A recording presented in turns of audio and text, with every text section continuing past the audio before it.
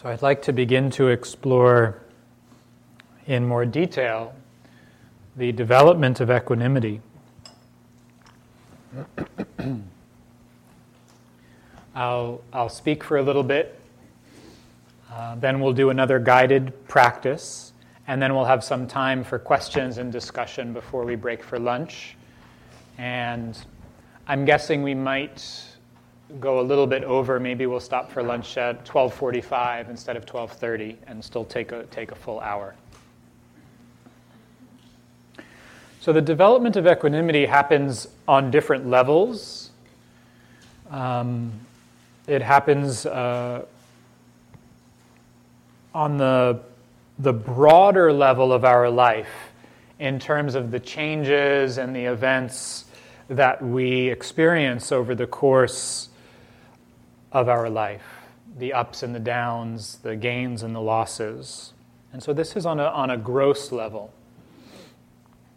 We develop equanimity also on a more subtle and refined level in terms of our relationship with moment-to-moment experience and sensations in our body or other sensory experience, and as well as in the relationships of our life. Each of these levels kind of informs the other. They're not separate. They sit together in kind of a mandala, you could say. But because we exist in time, and one thing needs to happen before another, we'll start with the grosser level this morning. This afternoon, we'll look more at the moment-to-moment level of the development of equanimity. And then tomorrow, we'll look at relationships and responding to events in our life. And by the end of the weekend, I think you'll see how each of these really supports the other. So we need to start somewhere. So let's start with a kind of big picture in terms of our life. So as I was saying earlier this morning, equanimity is balance born of wisdom. So the cause of equanimity is seeing clearly, is understanding with wisdom. It's like if you're trying to open a jar and you keep trying harder and harder and harder and it's not opening, and then you realize that you're turning the wrong way, right? So it's that wisdom, that insight that understands, oh, it doesn't work this way. It actually works this way. That allows us to be in relationship with our life differently. So what does wisdom understand that leads to equanimity? On the larger level of our life, wisdom understands that everything changes. That life is a series of events that come and go. There's a very powerful passage that occurs in many places in the early texts of the Buddhist tradition, where the question is, what does a Buddha know that ordinary beings don't know? It's an interesting question, isn't it? What is it that's understood in what's known as enlightenment or awakening that a mind that is deluded does not know and understand?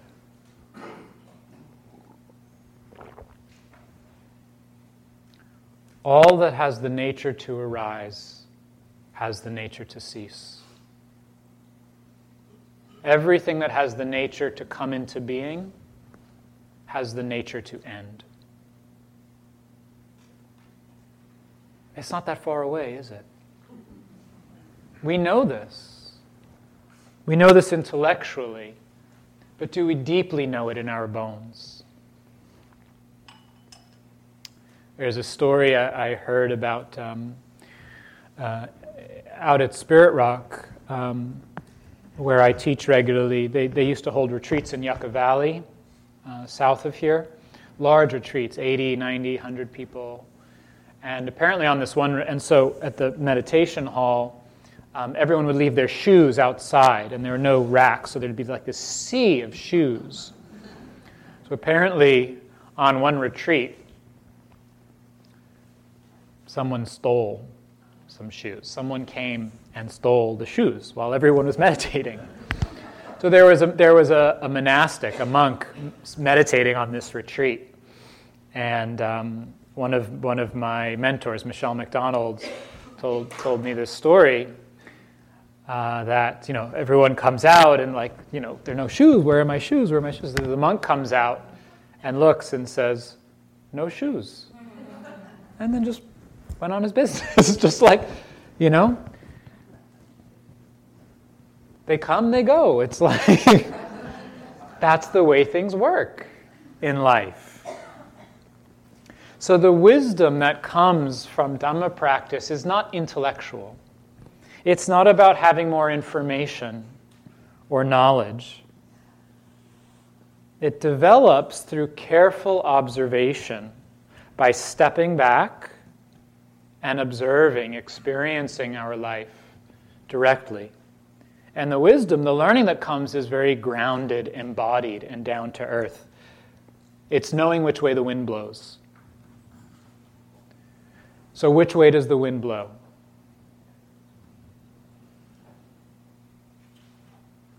In the Buddhist tradition, there's a teaching on what are called the 8 worldly winds. They're called the Loka Dhamma, the qualities of this world. And these are also known as the 8 vicissitudes of life. And there are 4 different pairs of conditions that change throughout our life. That these are the winds that blow in all of our lives. Gain and loss, praise and blame, fame and disrepute, pleasure and pain, or sorrow and joy. Yes. Gain and loss. We get things go our way, we get the job, we get some money, we get some shoes, and loss. We lose the job, we lose the relationship, we lose some money. Someone walks off with our shoes. Gain and loss. Praise and blame. I see this all of the time in this role. Anyone we all experience it, but particularly if you're in a role where you're speaking in front of people or you're doing something publicly, right? The same thing. Some people love it, some people hate it. It's inevitable. That's just the way things go, praise and blame. This is from the Buddha in the Dhammapada. They blame those who remain silent. They blame those who speak much. They blame those who speak in moderation. There are none in this world who are free from blame. So gain and loss, praise and blame, fame and disrepute, which is just a generalized version of praise and blame, right? And then pleasure and pain, or joy and sorrow. So these are the conditions of our life that are constantly changing. And it's said that the world revolves around these 8 winds. They come and go in all of our lives. They blow through our lives.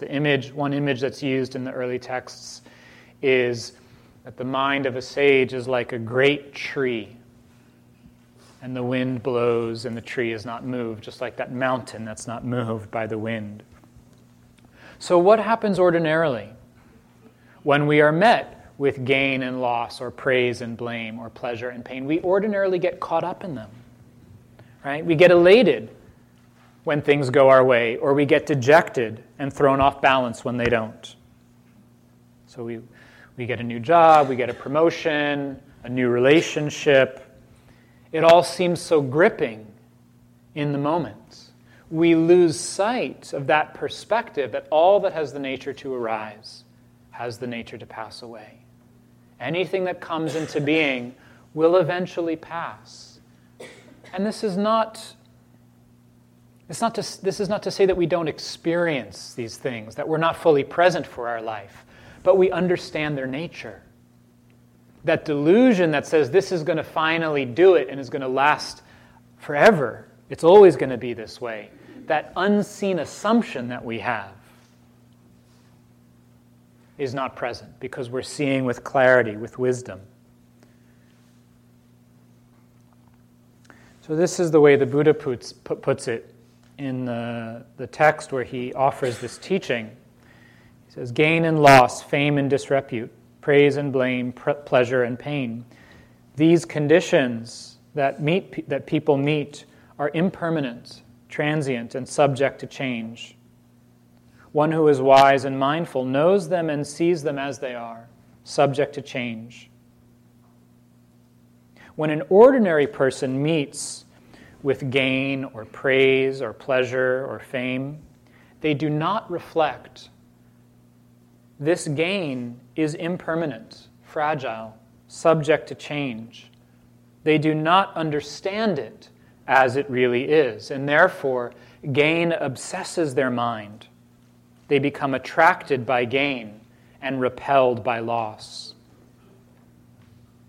So when we don't see it clearly, when we don't reflect, okay, this is subject to change, it's impermanent, fragile, temporary, then our mind becomes obsessed. It becomes attracted and obsessed. Or our mind becomes repelled by that which we don't like. And then we start to spin. We get entangled. We get thrown off balance, and we create more difficulties and challenges for ourselves and others. So this is the Buddha talking about his own relationship with his disciples, saying that when I teach, sometimes my disciples listen. They lend ear, and they apply them. When I teach, sometimes disciples don't listen. They don't lend ear, they don't try to understand or apply their minds to my instructions. He says, in this situation, the Tathagata, which is how the Buddha referred to himself, the Tathagata is not satisfied, feels no satisfaction, yet he dwells unmoved, mindful, and fully aware. Then there are those scenarios where some disciples do listen. They do lend ear, try to understand and apply their minds, and others don't listen. They do not lend ear, apply their minds, and try to understand. In this situation, the Tathagata is not satisfied, feels no satisfaction, is not dissatisfied, feels no dissatisfaction. Free from both satisfaction and dissatisfaction, he dwells in equanimity, mindful and fully aware. Then there is the situation when disciples listen. They lend ear. They apply their minds, try to understand and follow the instructions. In this situation, the Tathagata is satisfied and feels satisfaction, yet he dwells unmoved, mindful, and fully aware. It's interesting, right? What I find so interesting about this text is that the Buddha he says, I feel satisfied or dissatisfied, or sometimes I feel neither satisfied nor dissatisfied. Regardless, the mind remains equanimous, unmoved, mindful, and fully aware. So it's not that we don't feel things. It's not that we can't feel satisfied or dissatisfied, but do we get pulled around by it? Do we get attracted and repelled by the changing conditions of our life because we do not understand and see clearly as it is? This is subject to change, fragile, impermanent.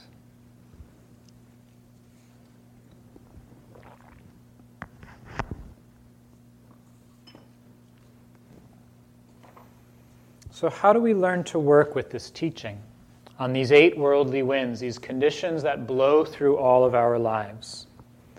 So it's by keeping the heart open, by keeping our heart open to the joys and the sorrows, by actually allowing ourselves to feel that push and pull of being attracted and repelled, of being out of balance, that we develop equanimity, that we find that balance that sees clearly and understands this is subject to change, fragile, impermanent. Don't build your house on this, right? This is not a solid foundation to build something on. So I want to offer a few different tools, a few different ways to work with this teaching on the worldly winds, on the conditions of our life. And then we'll do a guided meditation, a practice with it. So the first and most fundamental aspect is stepping back and just noting what's happening. So just trying to recollect this teaching, recognizing when we get something, when there's gain, stepping back and noting, okay, this is gain. That's what's happening. This is the worldly condition of gain. When there's loss, this is loss. When there's praise, when there's blame. When there's sorrow or joy. That capacity to step back is an essential skill to develop in contemplative practice. To put a frame around something. And the tool of mental noting or labeling is very useful for that. It's that capacity of mind that recognizes what's happening and goes, oh, that's what this is. Right? So to see when we win, when there's a gain, instead of just being swept up in it, that there's some aspect of awareness that can step back and recognize, oh, this is gain. This is loss. And then the next step, after the noting, the acknowledgement, the recognition of what's happening, is to reflect with wisdom on the nature of things. This is the way it is. Things come and go. Everything that has the nature to arise has the nature to cease. And this reveals the delusion that we think we can only have gain, praise, fame, and pleasure. That we can just get one side of the deal and avoid the other side, right? That's the delusion that we're all operating under. That if I just play my cards right, I'll only get the good half, and I'll be spared the other stuff. That's just not how it works. You know? That's like only wanting to breathe in and never breathe out. Right? Life doesn't work that way. You breathe in, then you breathe out. You know? So I like to do this little demonstration. So if I take my watch and I increase its potential energy, right? I raise it up. Now, if I let go of this object, how many people here in this room think it's going to stay where it is? Anyone? Okay. Anybody think it's going to float up? No. How many people expect it's going to fall? Right? Okay. Do we need to try it? No. Right. We understand, right? That's the way gravity works. It goes up, it's going to come down. That's the way the worldly winds work. It goes up and it comes down. It's inevitable. It's just the way this world is built. When I was a kid, there was a park near our house. Very fortunate to have something like that nearby. Big open field and a little playground with a merry-go-round and something to climb on, some swings, and a seesaw. I used to love going on the seesaw. Now, sometimes, if you ever remember being on a seesaw, your partner would be a little mischievous. And while you're up in the air, they jump off, right? And if you were wise to it and you knew it was coming, you get your legs out so when the seesaw hits, you don't get that shock, right? You brace yourself. So developing wisdom is like this. We recognize that life is a seesaw, and when we're up, we know what's coming. It's going to change. So if you're healthy right now, it's going to change. Sometimes it's temporary, and sometimes it's not. Health is a temporary condition. There are those who are sick, and there are those who are not yet sick. It's like that's the way it is. It's a good friend of mine in my life, a childhood friend, he's a carpenter and a drummer. It's a different field, but he's a very wise guy. He likes to say there are two kinds of people in this world. There are those who have lived through tragedy, and there are those who have yet to live through tragedy. That's an understanding of the worldly winds. But we keep forgetting. This is called ignorance. And ignorance is not just like, I didn't know. It means ignoring. We ignore the truth. We choose not to pay attention to this aspect of reality that we all know. So how much does our happiness, our sense of well-being, or our sense of identity depend on these conditions? Depend on the content of our life, on what we get, if we get the upside or the downside. How good we feel about ourselves, how we evaluate our sense of self-worth or success in life, based on external conditions that are to a large degree beyond our control and that are just changing. So without equanimity, when things don't go the way we want, when the seesaw goes the other side, the mind wobbles. It spins, it reverberates, it gets attracted and repelled. So wisdom grows through paying attention, stepping back and recognizing, okay, this is a condition. It's temporary. And then understanding the nature of things. This comes and it goes. As it says in the text, one reflects wisely and sees it as it is, properly with wisdom. We don't need to take stuff so personally. You can understand it's just their nature to come and go. There's a famous Thai forest meditation master that many of you have probably heard of named Ajahn Chah. He's my great-grandfather in the Dhamma, my teacher's teacher's teacher. So he had a teaching. Somebody gave him a very nice glass, a crystal glass, and he would hold up the glass to his disciples, and he would say, "You see this glass? I'm quite fond of this glass. I like it. It's very pleasing to me. It was a gift. It's very beautiful." He says, "To me, this glass is already broken. All that has the nature to arise has the nature to pass away." There's that understanding. It's in its nature to disintegrate, to change. So his heart had already let go of it. It's just a matter of time. So this is not like a mental trick. This is not like some cognitive reframe that we can kind of like wriggle out of things by saying like, oh, it's impermanent, it will change, and now I don't have to feel this. This process of reflection is a way of aligning our heart with the truth so that there's a felt shift in our relationship with things that recognizes, that understands, oh yes, of course. Right, I know this. This is part of life. I've had some health issues since I was in my early 20s. And one of the health issues I've dealt with is a digestive disorder that can be quite painful at times, various periods of my life. And so I've spent some time at some of the monasteries in my training as a practitioner. And because of this intestinal issue, there's certain foods that I can and can't eat.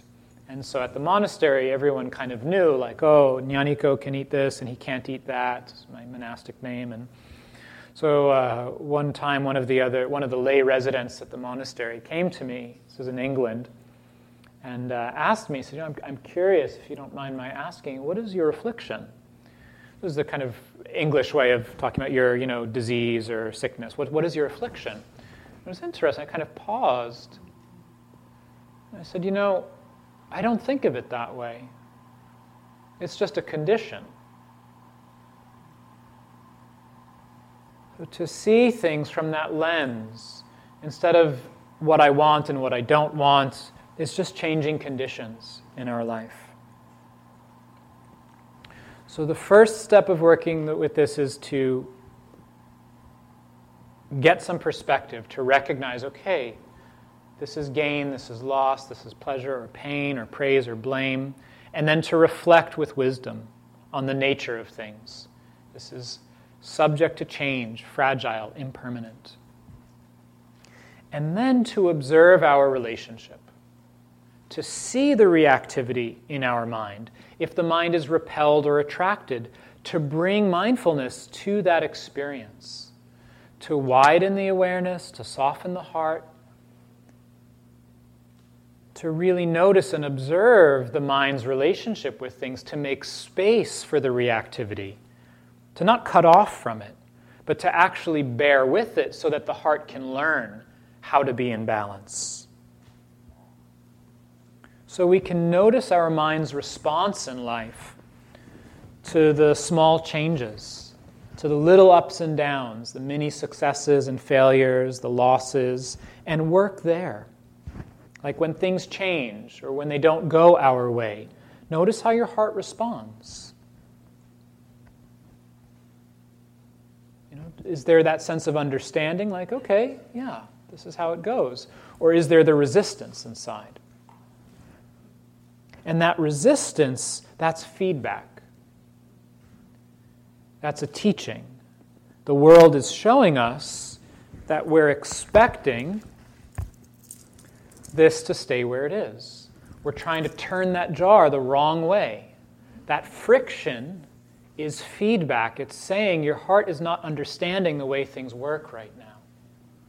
So study that, learn there. And so we can use our practice to really feel the contraction, the resistance, and bring awareness to bear on that experience. So a Burmese teacher by the name of Sayadaw U Tejaniya, who says, don't try to maintain equanimity. Only try to maintain awareness. Because we can't control whether or not the heart is balanced, right? It's not up to us whether we're attracted or repelled, whether we're spinning out or not. But if we can maintain awareness, if we can bring mindfulness into that experience and observe it, really feel it, then equanimity can grow. So it takes a real radical willingness to feel things, to develop equanimity, to really observe the resistance of the heart. Every time the mind pushes or pulls and gets caught, to relax, to soften, to widen, and to see, where am I clinging? Where am I holding on? And to just be with those layers of resistance. And they happen on all different levels, just even on the grossest level intellectually, of fighting against reality, to much more subtle or deeply embedded layers in the heart and the mind that don't want to accept the way things are.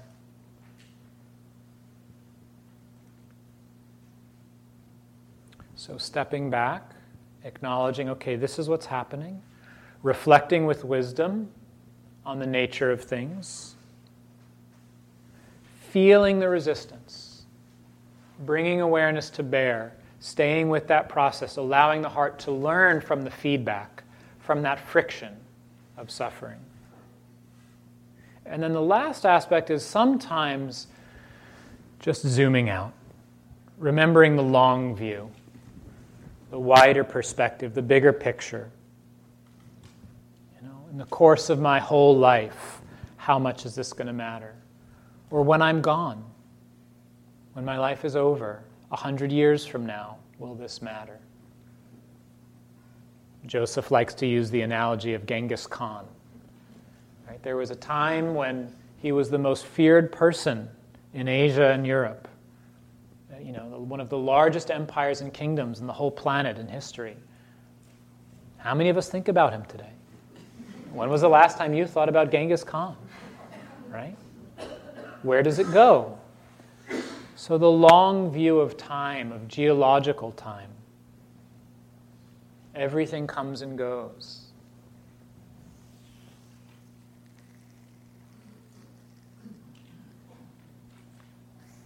I went out to a place in the Sierras where there's some trees called the bristlecone pines, thousands of years old, 2,000, 3,000 years old. They're small, not like the redwoods, because they grow very, very, very slowly, and their wood is very, very dense. It's quite humbling to be with a living being that's been on the planet for thousands of years. It puts things in perspective. All of the little anxieties and worries that we have, even the big anxieties and worries, the finances or the diagnosis. It's like when we zoom out and remember the long view, in the end, it's just the way it is. In the end, everything's just unfolding.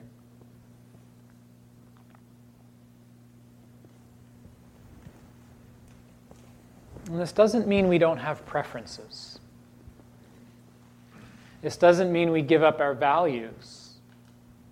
It just means our relationship changes. So I'll tell you one more story and then we'll do a practice.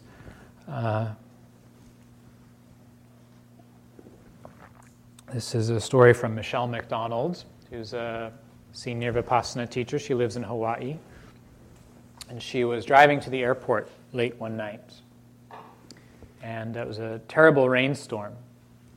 And they had closed a number of exits on the highway to get to the airport. And so she's driving to catch a flight. And in that kind of way that we can all do sometimes, when she sees the exit is closed, there's that sense of like, no, it can't be closed, because I have to get to the airport, right? It doesn't apply to me. Like, there's got to be another way to get to the airport. So she keeps going to the next exit and it's closed. And so finally she gets to an exit that she can take.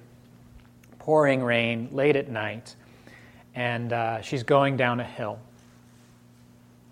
And as she's going down the hill, the car starts hydroplaning.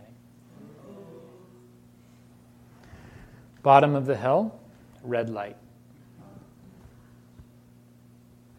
So in that moment, time gets very slow. Everything slows down. And she says,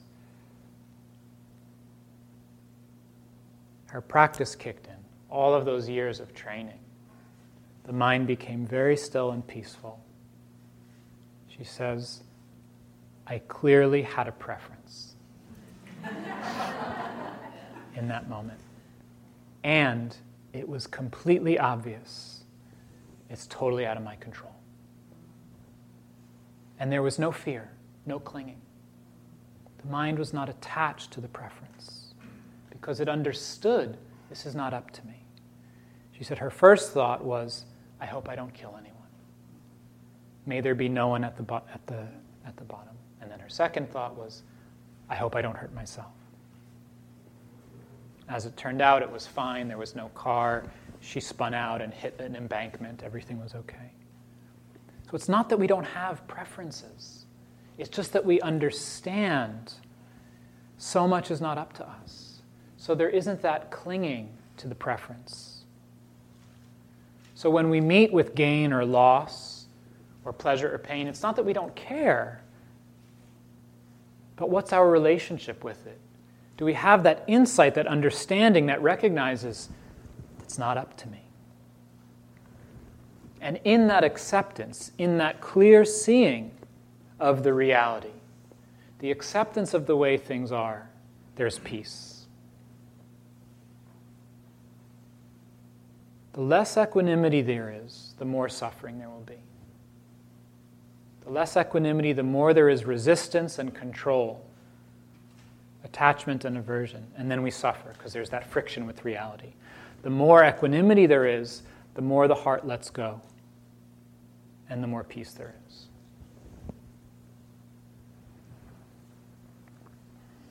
So I'd like to do a guided practice with this, reflecting on some events in our life and seeing if we can allow them to pass through and come to this place of recognition, this place of understanding that everything comes and goes, and in the end, here we are. after all's said and done, we all come back to just being here.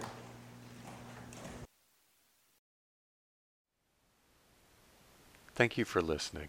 To learn how you can support the teachers and Dharma Seed, please visit dharmaseed.org/donate.